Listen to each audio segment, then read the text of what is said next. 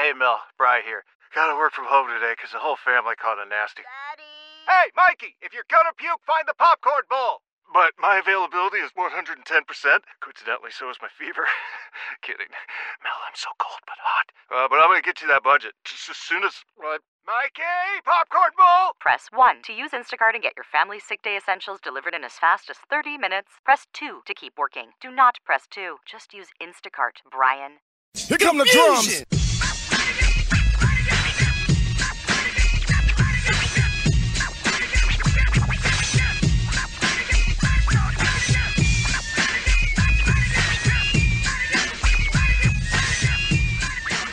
It was electric yesterday at DKR Day. I'm not going to sit here and say that they need to rename it Tom Herman Memorial Stadium or anything like that, but what I'm going to tell you is this.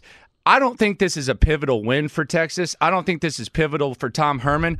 But what I will say is in front of a record crowd, if you lose that game to a USC team that we both agree isn't very good, then the negatives could be as costly as possible, and I think stuff would hit the fan and we'd come here and react crazily. I don't think when we look back at the Tom Herman era, we're gonna sit here and say this is the moment where he turned it around. But I will say if they had lost that game last night in front of 70 recruits or whatever it was.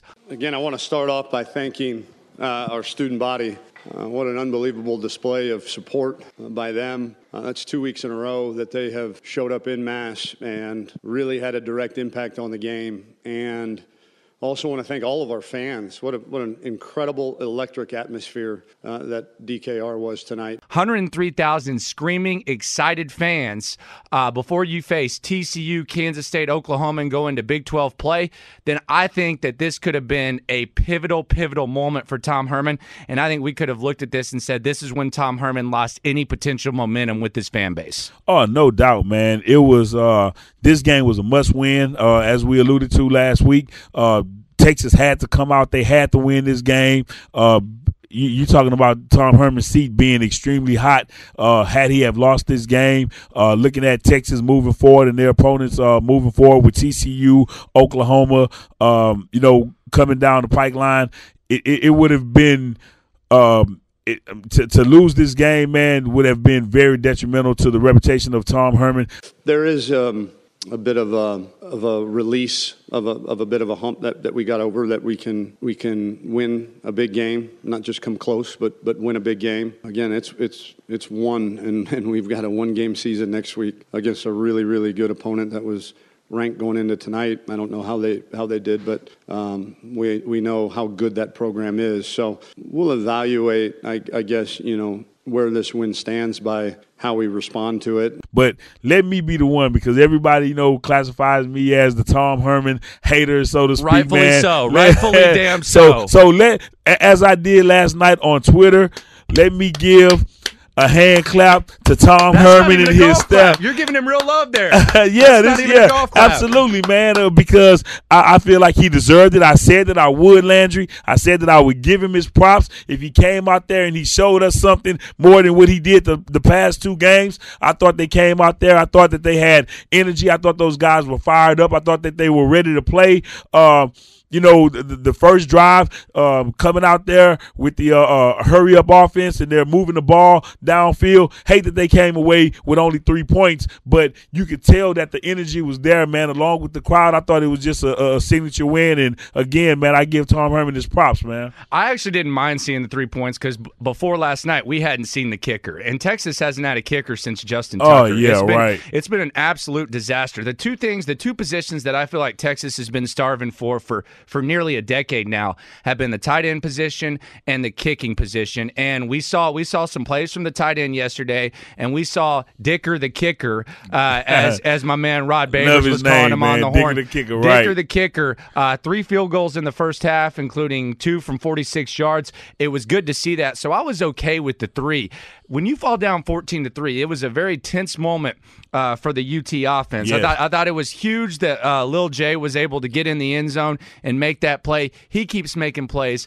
We talked about this being big for not just Tom Herman, but the most important position in all of football, the quarterback. And Sam Ehlinger yesterday, if you just look at the box score and you're one of these nerdy-ass dudes that's just going to look at the box score and say, oh, he has 15 of 33, you're going to sit there and say he wasn't that impressive. First of all, he was throwing the ball away when he needed to, and I thought that Sam he had some juice on the ball. He made a couple mistakes. There was a couple sacks that he made.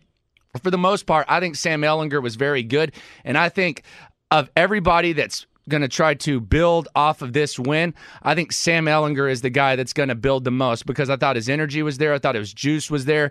2 touchdowns with his arm, 1 running. Sam was very, very good. The only thing I will say about Sam, because we're not going to sit here and sugarcoat everything, is I don't know if these are zone reads or I don't know if these are just for sure handoffs, but if these are zone reads, he's leaving a lot of yards on the field with the running back because Sam's good with his legs. It doesn't seem like he's reading it, and that's assuming that these are zone reads. Well, the thing about it is that, again, like last year, you don't want your quarterback to be your leading rusher.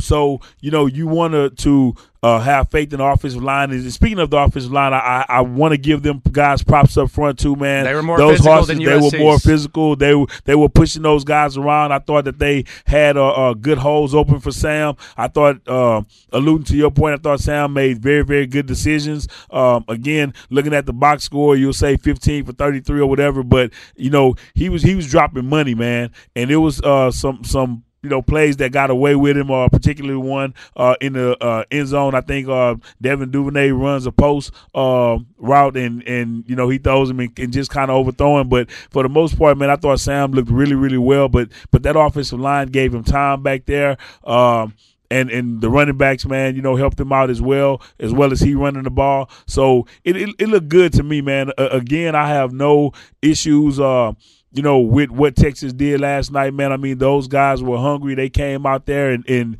they exceeded my expectations, to be quite honest with you. And the crowd was electric. Of all the hires that the University of Texas has made in the last couple of years, with TCU coming to Austin next week, Chris Del Conte, the former AD at TCU, he's done a damn good job of the game day atmosphere out there at DKR. Right, if you haven't been to DKR in a while, I mean, the whole street, Bevo Boulevard, all that stuff is amazing. The concession prices are incredible. They've lowered the prices to where you can get basically a souvenir soda for $5. You can get nachos for $4, hot dog. They've done everything they can. The video board is on point. The music is on point. He's active on social media. I think this is going to be one of the most important hires they've made. And the game day atmosphere, it's the best I've seen it in a very, very long time. So if you haven't been out there, you really do need to go out there. And we don't work for the school or nothing. So if it sucked, I'm going to come and tell you that it sucked. Game day atmosphere is popping.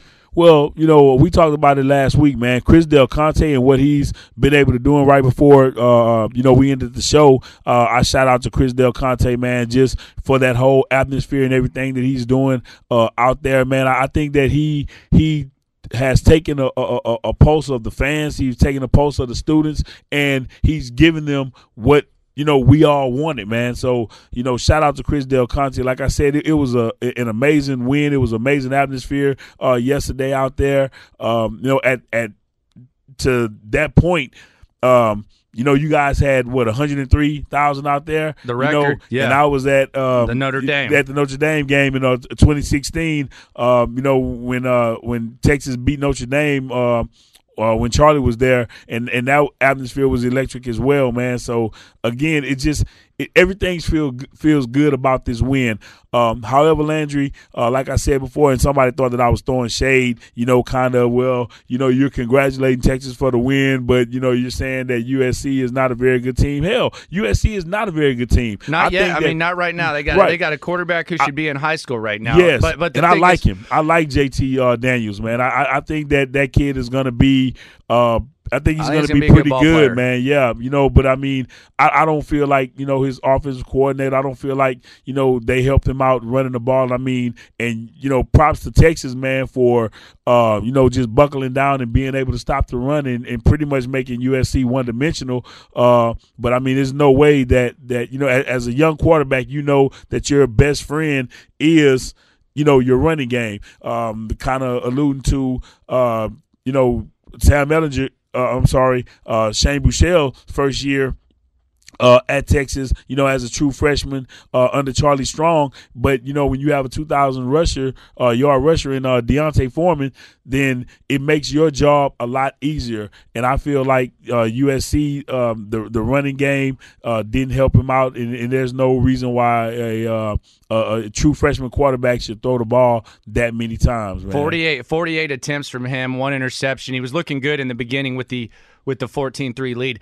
I'll say this, too. One of the things that I was watching, because I was actually kind of behind Tom Herman during the game, is I was trying to see, is this guy holding a play sheet, and does he look like he's involved in the offense? It looked like he was holding a play sheet, and it did look like he was a little bit active. So yes. He refuses to say who's calling plays. It looked like, at the very least, he was very engaged, and there was a play sheet in front of him. A couple negatives to take from the game. And you mentioned that Notre Dame game.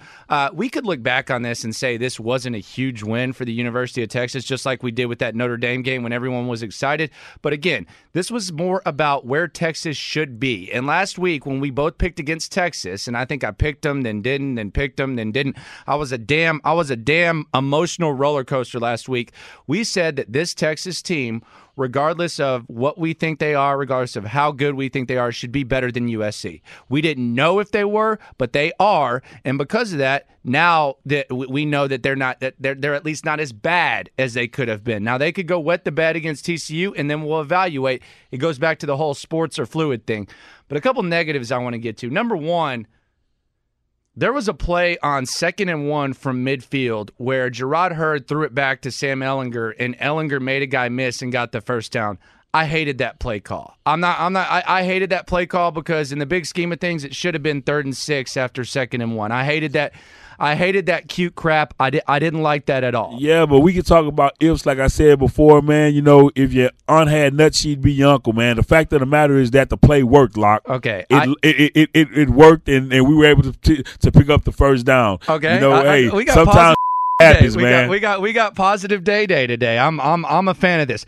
I did not like that play call, and I'm obviously nitpicking. Also, I don't want to kill this young man. I really, really don't. Oh, I think I know where you're going with this, Lock, man. And we're on the same page, man. The whole time that Texas was on defense, I was watching, and I'm not going to use his name because, quite frankly, he doesn't really deserve a name right now. And I don't mean that out of disrespect. I'll use his damn name because his name is royalty. His name is Longhorn royalty, and I don't think it deserves to be mentioned there.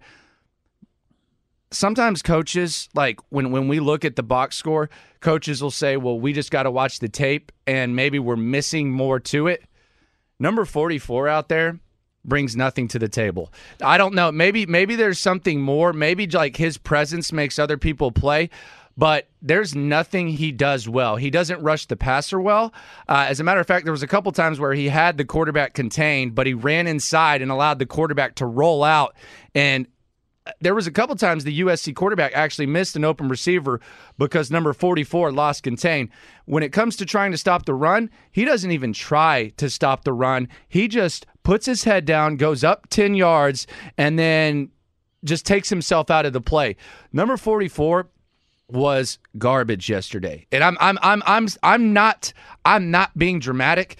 If you tape the game, just go back and watch 44 every single time. Not only was he a non-factor, he was taking himself out of plays. And I'm not just trying to pick somebody to point to and say, I'm going to pick on this guy or I'm going to pick on this guy. We don't do that with kids. We don't get in kids' mentions. We don't sit here and retweet these guys that are on the squad right now. These are young men.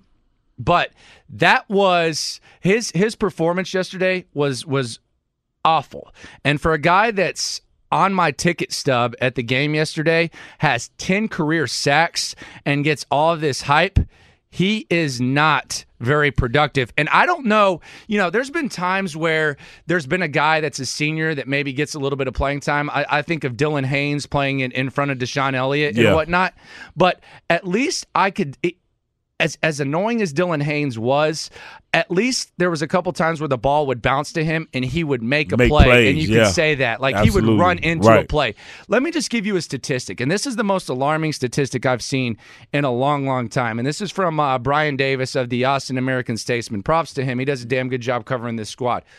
Brian Davis, after the first quarter of yesterday's game, put out a stat that this Texas defensive line had 3 quarterback pressures all season. 3. In 9 quarters of football.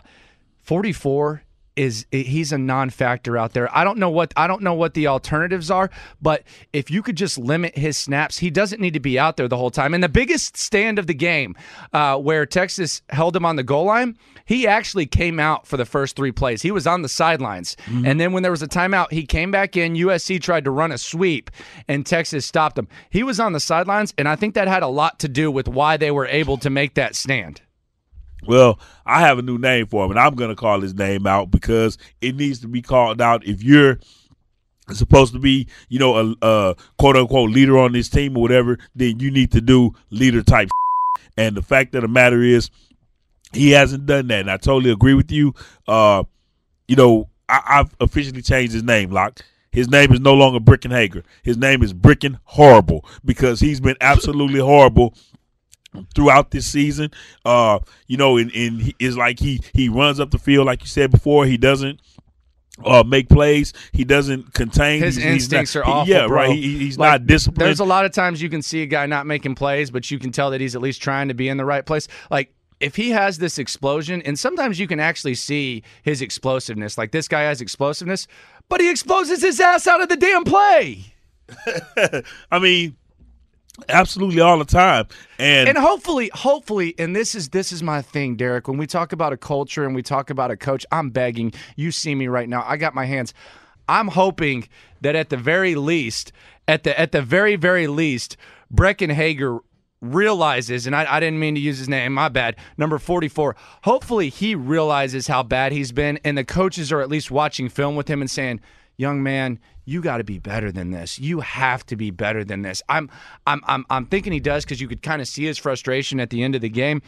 It was bad, man. It was a bad performance by him. And I mean, he's constantly, showing emotions like, damn, I was almost there, and he's clapping his hands, and he's, yada yada or whatever. But dude, you haven't done a damn thing.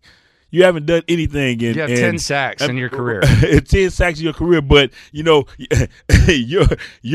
face is on the program, bro. Your face is on the program at DKR yesterday, man. Like you're the man. Like, you're just this guy, man. I mean, I hate to say it, 44, man, but you're not. And I mean, we keep it real on this show, man. Landry and I, you guys know that listen to the podcast, man. And again, we appreciate everybody who tuned in, and we're on iTunes now. So make sure you guys subscribe, 41 Acres Podcast on iTunes, and get us each and every week after every game. But getting back to Brick, you're supposed to be this leader. You're supposed to be this guy, but you're not doing anything, man. I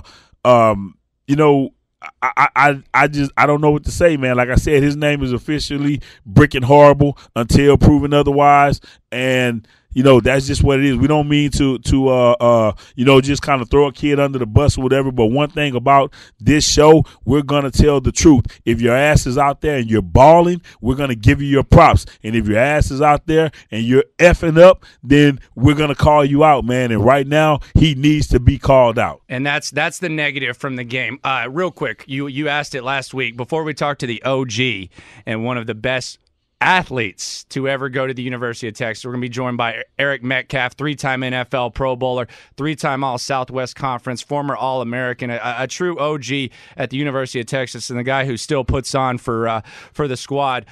Give me your 3 ballers from yesterday. Oh, my 3 ballers from yesterday, man. You got to give one to Sam. Hey, Sam definitely. Was one. Man, Caden Stearns, man. He's a baller. I can't say enough about field this goal, kid, always man. at the right place, always making plays. Caden Stearns is the real deal. That guy will be playing on Sundays. Oh, no doubt. He'll be. As a matter of fact, we better appreciate Caden Stearns while he's there, because he could be a 3-year guy. Yeah, right. He's 3 years and gone, man. His money right now seems to be pretty good, he's man. He's the best safety they've had since Earl. Oh, no doubt, man. I love that kid. So I would say Sam. I would say Caden. I mean, there was a lot of guys that kind of stepped up, man. I think Gary Johnson. Gary Johnson would be my third. Yeah, Gary Johnson would be the third man. I don't Dicker, know. The kicker can get one too. Oh, no doubt. I mean, just like I said, man, it was so many guys out there that made plays, man. I don't know exactly what happened to Lil Jordan after a while or whatever, man. I think he had how many receptions was it 8 receptions, I believe, that he had for. He had 4 catches for 84 for 84 yards, right. And Colin Johnson he doesn't get off the line consistently. I was watching him. There was some people around me saying throw it up to CJ. Sam's willing to throw it up to CJ, but CJ ain't getting off the line every time. Well, CJ again, six catches for 79. He had a pretty good game. Made a couple plays, but still no touchdowns. He ain't getting off the line consistently. Well, and that was our knock on him again. We kind of got on his ass last week as well, man, and called him out for not being aggressive, man, not being that receiver that wants the ball in those moments. And I mean, as big as that game was, I mean, again, last year he had an amazing game last year, and he was able to ball out, but against SC, against SC, but again, far too often, man, we don't see him. Now, when the ball is in his vicinity, man, because he went over the cornerback, number 24. I forgot his name. His name escapes me right now. But he went over there and made a great catch, over the guy's shoulder or whatever. So, I mean, Colin Johnson is an athlete. He can go out there and he can make plays for this team. He just doesn't do it, I feel, consistently. He doesn't have that go-getter about himself that Lil Jordan Humphrey has, man. I mean, that dude right there can change games. He'll be another one that, may be a 3-year guy and gone. And let's give someone else some props. Let's give some props to Daniel Young. 12 carries, 57. Doesn't look that impressive. But after the fumble, bouncing back, and when it comes to setting the tone and being physical, that was the most physical I've seen Daniel Young run, especially when you don't have Ingram in there. Daniel Young deserves a lot of credit. But big win for Texas. It's weird to say because it's almost a big win because it would have been a huger loss. But props to the Longhorns. We're going to bring in the OG Eric Metcalf right now, and then we're going to look ahead to TCU because I'll tell you right now, I was already looking ahead to TCU as soon as I left that stadium yesterday. We're going to bring in the OG Eric Metcalf, and then we're going to look ahead to TCU, and we're going to talk about some other stuff going on around the country and just the state of this Longhorns team. Joining us now, a legend, one of the best to ever do it at the University of Texas, 3-time All-Conference, 3-time Pro Bowler, one of the best football players in the history of the University of Texas, Eric Metcalf. Actually, Eric, I feel like I kind of insulted you. One of the best athletes in the history of the University of Texas. Before we get into the game and the state of the program and what you've been up to, what does Eric Metcalf do on a day-to-day basis now? Relax. I get up and work out a little bit. I was coaching track at the University of Washington. We had new coaches come in and turnover, and we all know how that goes. And so I'm not there anymore. But I still coach some professional track athletes, and I do consulting with Nike Track and Field. I'm going to be doing like the pregame shows for the Browns for all their home games now, and so I'm just trying to find something to do because it's really easy to get bored. It is easy to get bored, but it seems like you stay pretty connected to the University of Texas. I see you on social media. You talking, you're living and dying it just like everybody else. At one point yesterday, you were talking about how we didn't play disciplined football out there. What was your reaction to the game yesterday? And me and Derrick have had this conversation. We've seen this the last couple of years where we think something's a big win, like Notre Dame, that Texas is back. People mock it now, but we both think that this is a big win just because it would have been an even bigger loss yesterday, if that makes sense. Yeah, I'm on that wagon, and I said we don't play smart football. Okay, that's what I meant. All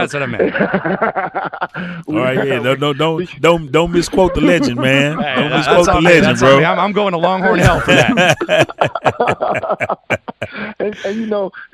and I'm with you guys, and it would have been a bigger loss, even though I don't really feel like SC is that good of a team. They're not the SC of old, as we are not the Texas of old, but both teams are trying to climb that way. And I think to be sitting at 2-1 going into conference play looks a lot better than 1-2.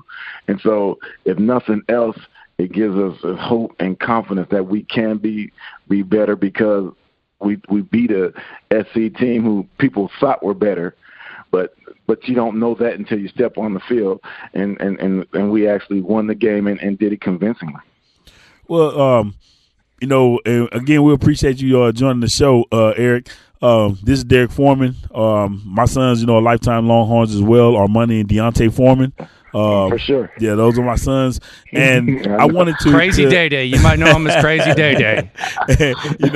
Hey, one thing about me, man, I always keep it real, man. So, hey, sometimes when keeping it real goes wrong, man, I'm the focal point on the conversation. And we spoke to Romance Taylor last week. We had him on the show. He made a point that I thought was very valid. Do Longhorn fans have to get used to the fact that we're not, that consistent 9-10 win season, championship football program anymore? We're just not that. Do we have to accept the fact that Texas just, they are who they are at this point? I think so. And I think, when I played at Texas many, many years ago, we only won 24 games during my 4 years. And so that there was a downtime. So I know what people are experiencing now.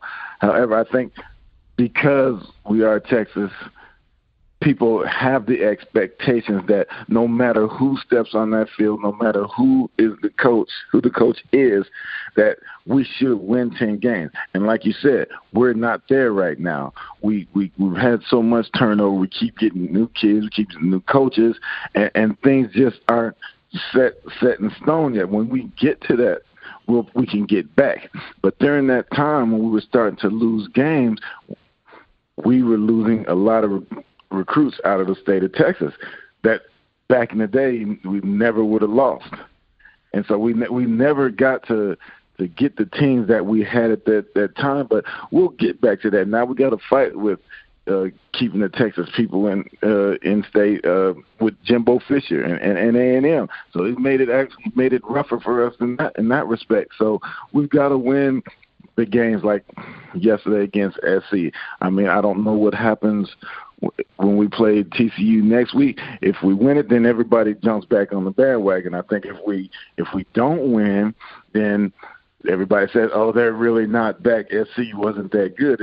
It's a catch-22, but I think we can still get back to that winning way because we have all the resources, and once again, we are Texas. What do you think of Tom Herman? There's been a few coaches. You mentioned the coaching changes. Do you believe in Tom Herman right now?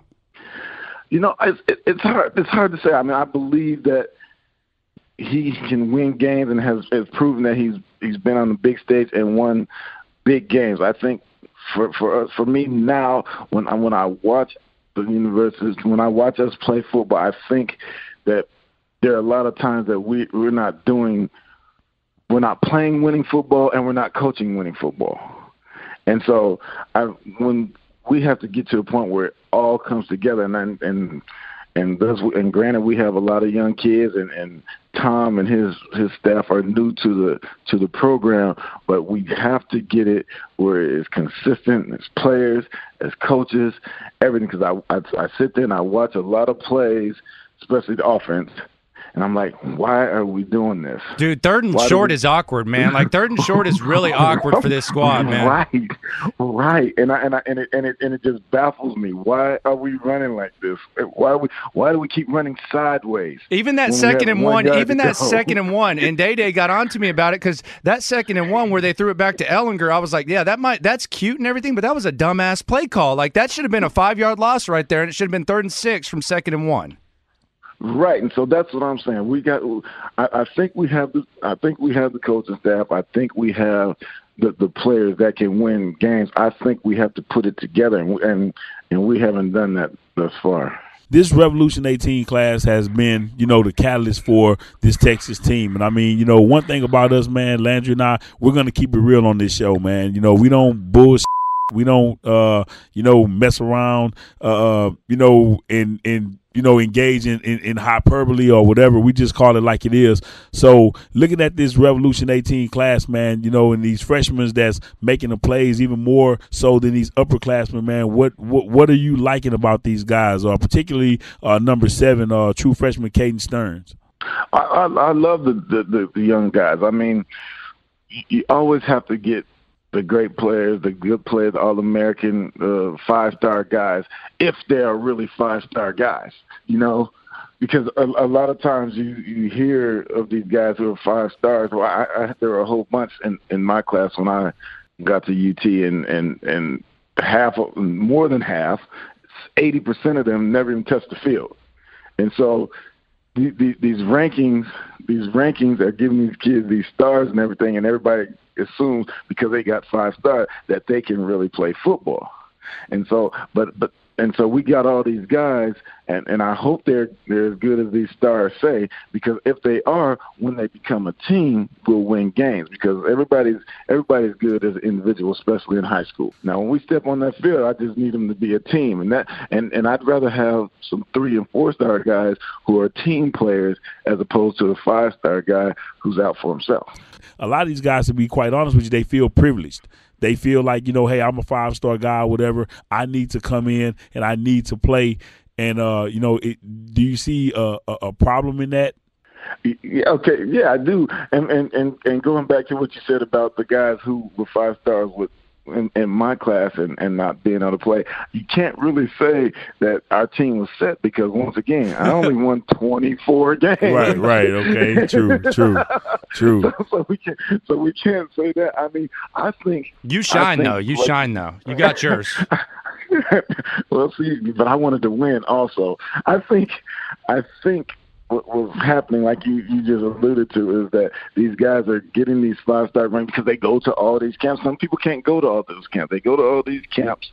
They get they do well in camps without pads, and now people are ranking them. And once again, they do feel entitled, like you said, and so they don't work as hard. They expect to come in and start and things like that. And if you're going to a losing program or a team that hasn't been winning, say Texas, then you're really going to expect to come in and play at this time as a freshman and do things that you feel like you did in high school. And that's what I think the problem is. And I think people have just been, they get these rankings, they come in, they especially to Texas as of late, and we're not winning, and they expect that we're going to go out there, win games, and I'm going to be the guy just because I've arrived. The young quarterback for USC, JT Daniels, man, I thought, to be a true freshman and to come into a situation like that, hostile environment. What do you think about the young man? Do you think that he kind of carried himself well? I know they got behind, later on, but me personally, I think that he, kind of handled himself well considering the circumstances. What do you think? Well, he's 18 years old. He's starting for quarterback at USC. He goes into Austin where all this hype is about the third meeting of these two teams. Texas defense isn't that bad. And then on top of that, they asked this guy in an environment like this to throw the ball 40-something plus times. Yes. 48 to be exact, man. They don't even attempt to run the ball. So for them, in their defense, Texas took away. I think Texas took away the run. I think Texas made them more one. I don't know. I think Texas made them more one-dimensional. I think that after they were, kind of got behind or whatever, I think Todd Orlando was able to kind of send the dogs to the guy because we know that they're playing catch-up at the time. So he was able to send different types of looks, different type of blitz formations, and just kind of send the house to the to the kid. But you still have to attempt to run the ball. They didn't even attempt. And I mean, and so to put this 18-year-old kid in this situation, he can't do anything but grow from this because, I mean, that it doesn't get any better than that for him as far as his career moving forward. I think this is the learning experience that he needs, and he played well. I mean, the guy could have been in high school at this time, you know. Yeah. And playing in front of 10,000 people instead of 100,000. And so he went out there, threw some good balls, and in the beginning, you thought he was giving them the opportunity to win. I mean, things changed, but I felt like he played well enough for them to win. It just didn't turn out that way. All right, Eric, I'm going to throw some rapid fire at you. Before I do, I got to ask you, I don't know why Day even asked about the damn USC quarterback. On to TCU. I don't give a damn about that guy. I don't know why he's asking for a scouting report there. Hey, but what about the quarterback that actually matters? What about the guy wearing 11 in orange yesterday? I think he made some plays. He made some great throws. Like I said, I think I don't know if at times I like the situation that he's put in.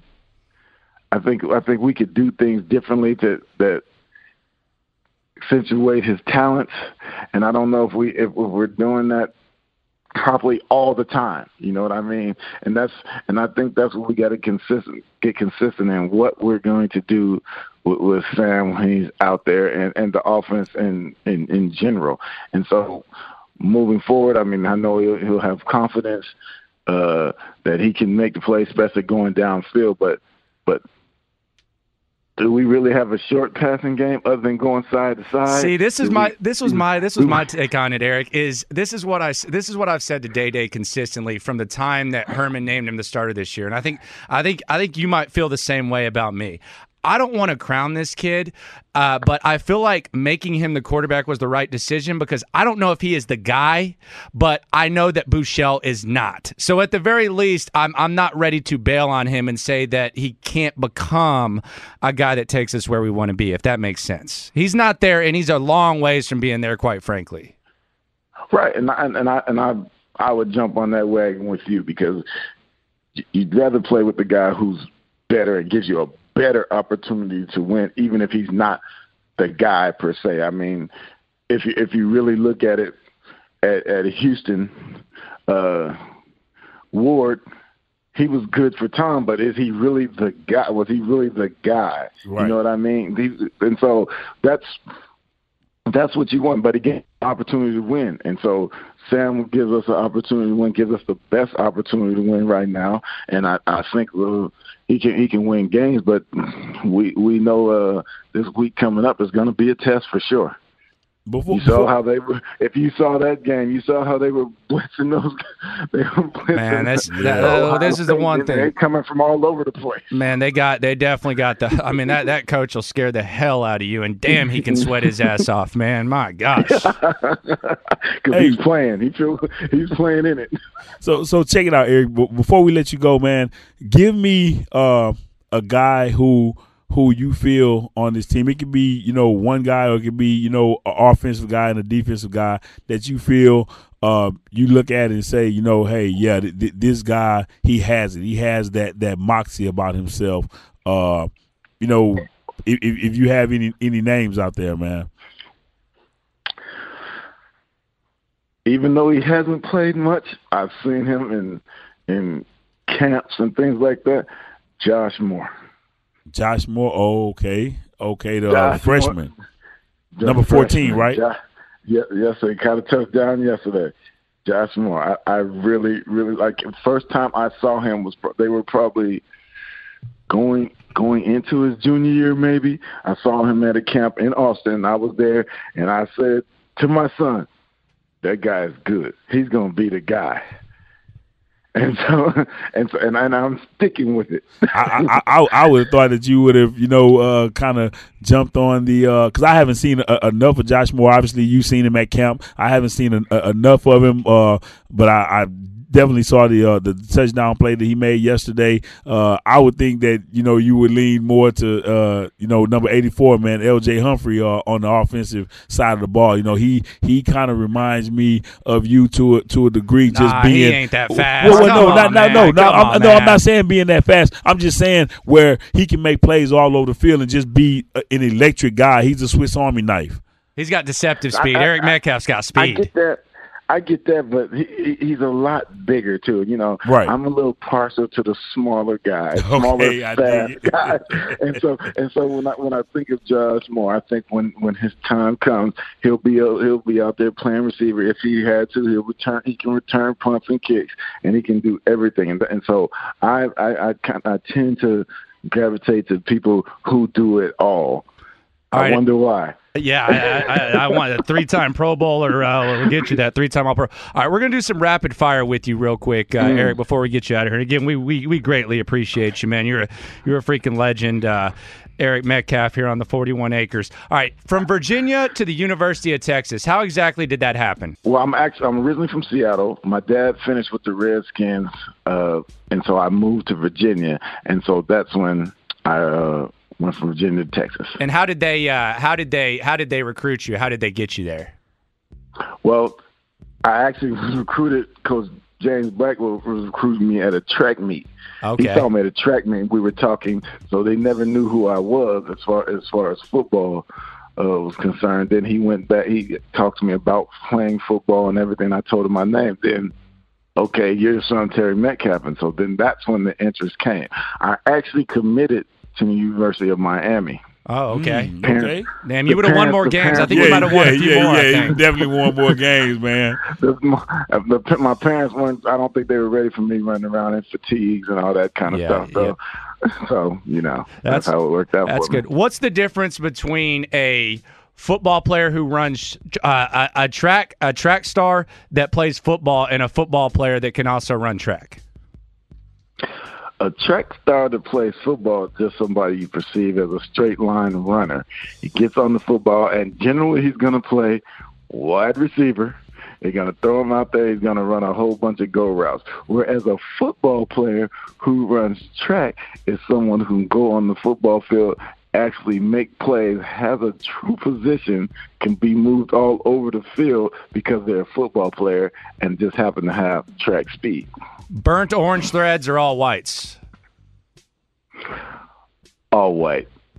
I mean, I like the burnt orange because that's classic. But when I'm talking about pictures of myself, all white. Oh yeah, I had one. I had one on my coffee table. I think you were hurdling somebody. It might have been against OU or Arkansas, but you were hurdling somebody. I had it. Cleveland Brown, all white. Nah, hell no. All white. Yes, the same. You're not going to try to say those Cleveland uniforms are pretty, right? Those are some ugly ass uniforms, right? No, but what I'm going to say is the old uniform when I played, I made it look pretty. Okay. Oh yeah. Okay. What coach since you left the 40 Acres has shown you the most love? What head coach? Since I left the 40 Acres.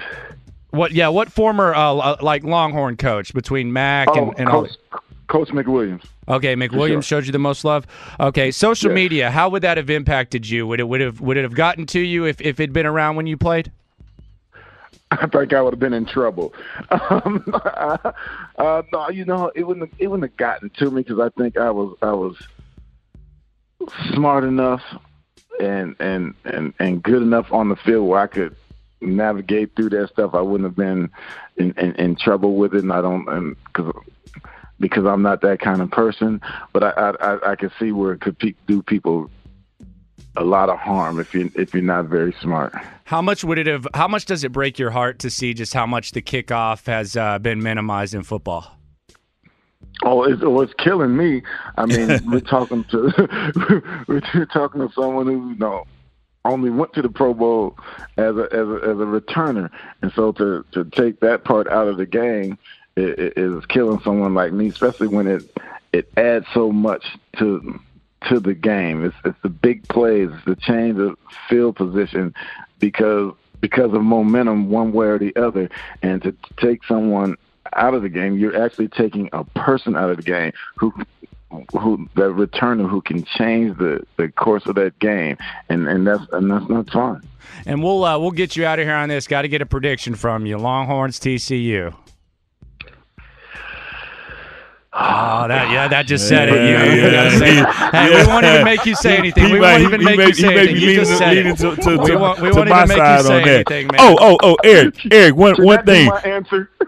You don't need it. We got it. We got it. Hey, let me ask you this, Eric. Your 40 time your 40 time, man, whether it was at the combine or on the 40 acres at Texas, man, you have to give me your 40 time, bro. Your best 40 time. 4.28. Okay. God, but you're faster on the field, though, bro. I've seen guys run 4.28s. You were a little faster on it. You had some good game speed, though.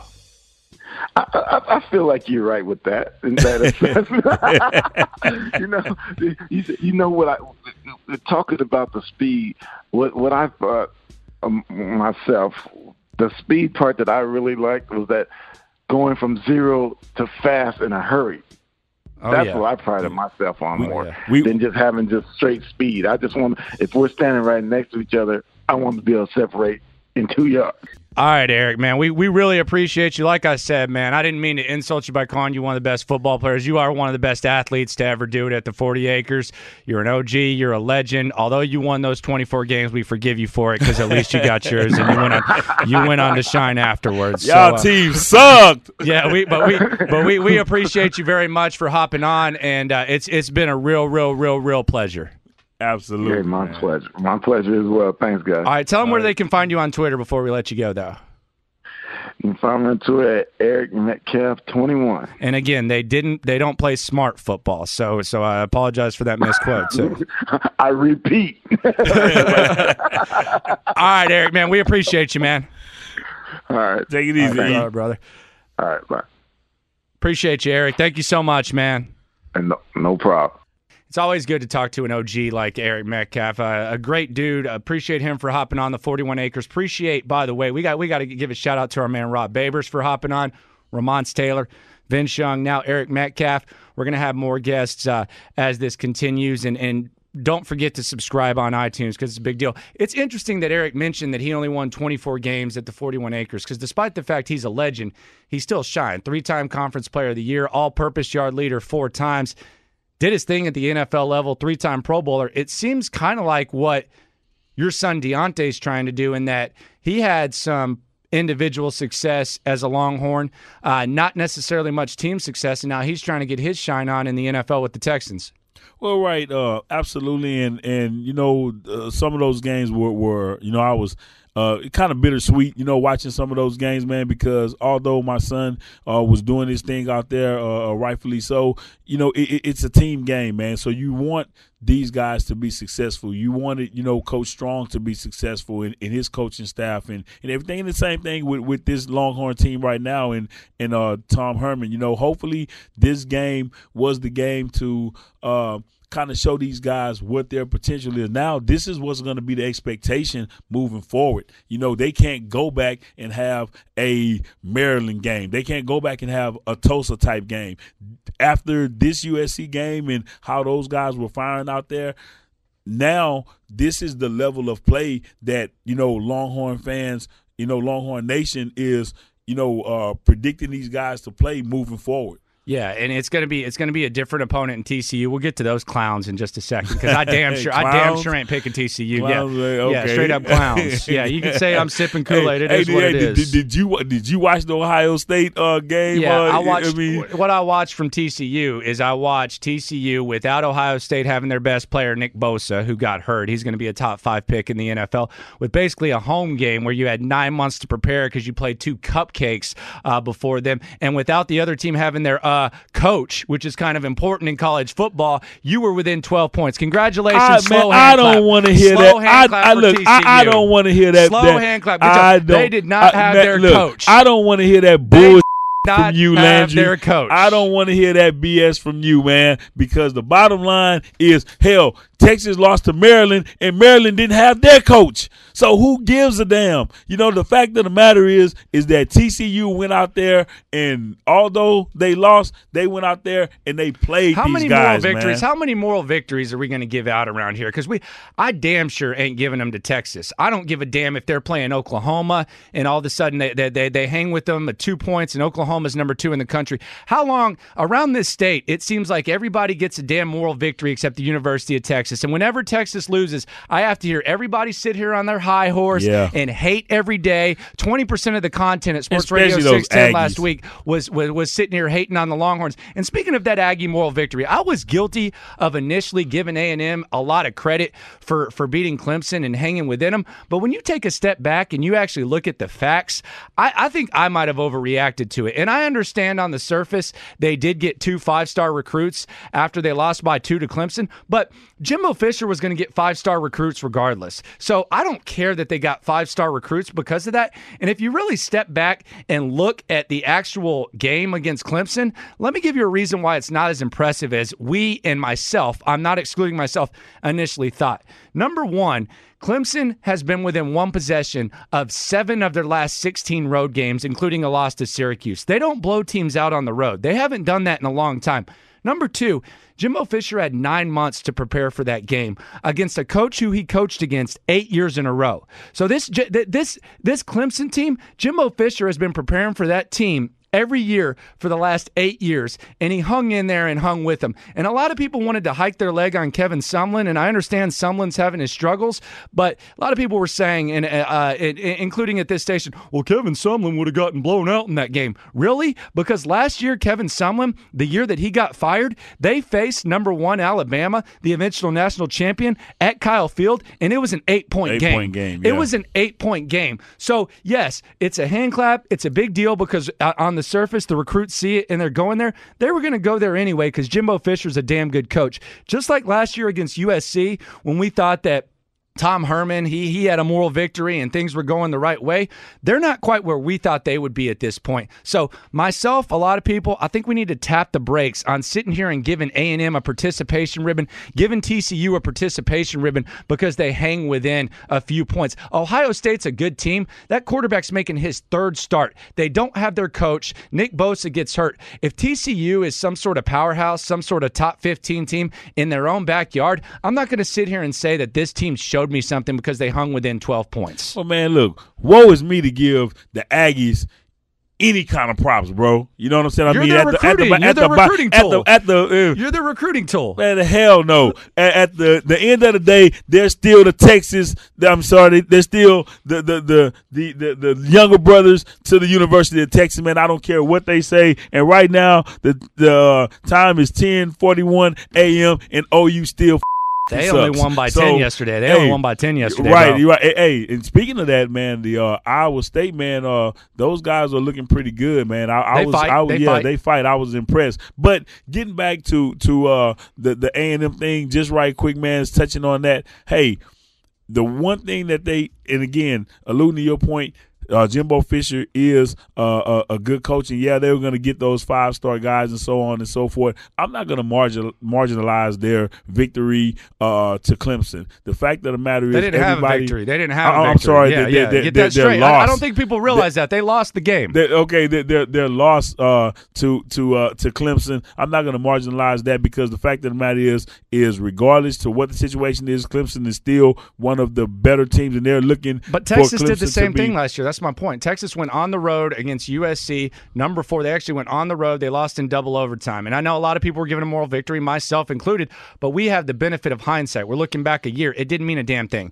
Now, you did get some recruits, but in the big scheme of things, it didn't mean a damn thing. And Jimbo Fisher, he's below 500 the last 2 years. Okay. So for all this talk about Tom Herman and his record right now, Jimbo Fisher is a below 500 coach the last 2 years. I totally agree with you. But right now, if you're just talking about Texas alone, Jimbo Fisher right now, he's a damn good coach. With that said, he's a damn good coach. I'm just saying that we are overreacting to what that was because A&M was going to get recruits regardless. Jimbo Fisher, when it comes to working with quarterbacks, he made Jamarcus Russell the number 1 overall pick. He got Christian Ponder in the NFL. Yes. He got E.J. Manuel in the NFL. I'm not going to question Jimbo Fisher and how good of a hire that was. And quite honestly, if you ask me, would I trade Tom Herman straight up for Jimbo Fisher? Probably so. Hell yeah. Probably so. No doubt. And I'm a Tom Herman believer. I'm not jumping off. But yes, probably so. Because he's proven. I mean, and the fact that the matter is that Jimbo Fisher has played for 2 daddies and he's won one.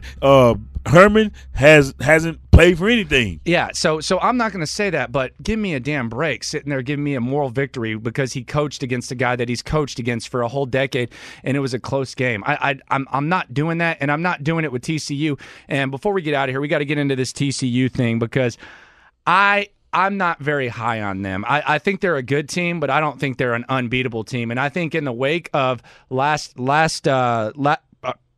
last game against USC when you had 100,000 strong there and they got to see what they saw regardless of how great USC is, I think it's going to be popping at 3 o'clock at DKR against TCU, and I'm just going to go ahead and do this. I didn't pick them last week because I was an emotional wreck, and I was anticipating the worst. I was anticipating having to hear people just sit here and hate on Texas, including maybe the man across from me, my man Derrick, but I'm picking them right now. I am picking the Longhorns to beat TCU.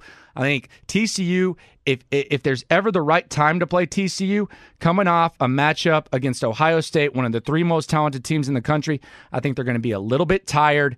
I think it's a home game. I think it's coming off one of those electric games like we saw against TCU where everybody's excited. I think this is the right time to play TCU, and I think Texas beats TCU to improve to 3-1. Well, obviously, I already know where you're going. You're going with Eric Metcalf. You're going with the OG. I'm on the other side of the fence with this, man. I think that because they played Ohio State yesterday so well, and they were in that game, man, late in that game, they were in the game. I'm looking for, and although, like, again, props to the University of Texas, man. They played hard. They fought hard. Stuff. Texas was in every game last year. I understand that, but my what point is this in the game stuff that we're doing now? My point is Locke, like TCU, is that, are they big time or not? You have Ohio State without Urban Meyer in your backyard. Like, it's one thing to do this Jimbo Fisher thing, which I absolutely think is ridiculous. You have Ohio State in your backyard. Nick Bosa is in the locker room. Urban Meyer is at home tweeting with his wife or whatever the hell he does. You don't have one of the 2 best college football coaches, and they were in the game. Okay, is TCU elite or not? Okay. Tell me this. Ohio State. Who, honestly, right now, who has the better roster, Texas or Ohio State? Ohio State. Exactly. And the fact that TCU was in this game, you know what I'm saying, late in the game, and actually went up, for a little while in the game, bro, that speaks volumes. And you can never count out Gary Patterson, man. I think he's Gary the better coach. Yeah, he's the better coach. He is the better coach. I'm worried about him having a heart attack, though, on the sidelines. He needs to relax a little bit. But I think TCU is going to be ready for Texas, man. And I know everybody thinks, that I'm this Texas hater or whatever, man. But I just call it like I see it. Although Texas had a phenomenal game yesterday, the USC game, team wasn't that good. I'm going to take TCU to beat Texas. Saturday, and hey, that's man, just what it is. That's just what it is, bro. man. You're a hater. It's okay, bro. It's okay, bro. Nah, I feel you though, man. I in all seriousness, TCU, they're an all right team. I just don't. I'm not going to sit here and I'm going to treat them like big boys. If TCU wants to get treated like old school TCU, to where I give them a hand clap for hanging in there, then I'll go ahead and do that. But I have a little bit more respect for TCU as a program than Derrick and everybody else. But Texas is still gonna get in that ass Saturday at DKR. Man, great episode, Derrick. I think we're finally mastering this. People, subscribe on iTunes. Spread the word. Even if you don't want to listen, just spread the word. If you're not a Longhorn fan, it doesn't matter because we're going to keep it real. It ain't none of that sugarcoating stuff. Subscribe on iTunes. Special thanks to Vince Young for last week, Ramons Taylor the week before, my man Rod Babers the week before that, the OG Eric Metcalf today. We're going to get someone else on next week. We don't know who, but it'll be somebody you want to hear from. From my man Derrick, I'm Landry Locker. Derrick, tell him something on the way out, and then let him know what you always let him know when we get out this mug. Go TCU and hook them. What? Wait. No, y'all know I'm just kidding, man. It's always Longhorn love, man. We just got to keep it real or whatever. So again, I'm predicting TCU to beat Texas, man. But at the end of the day, y'all know if Texas can sustain what they did yesterday, hey, more power to them, man. I want University of Texas to get back. So with that being said, it's much love and hook 'em, man, always.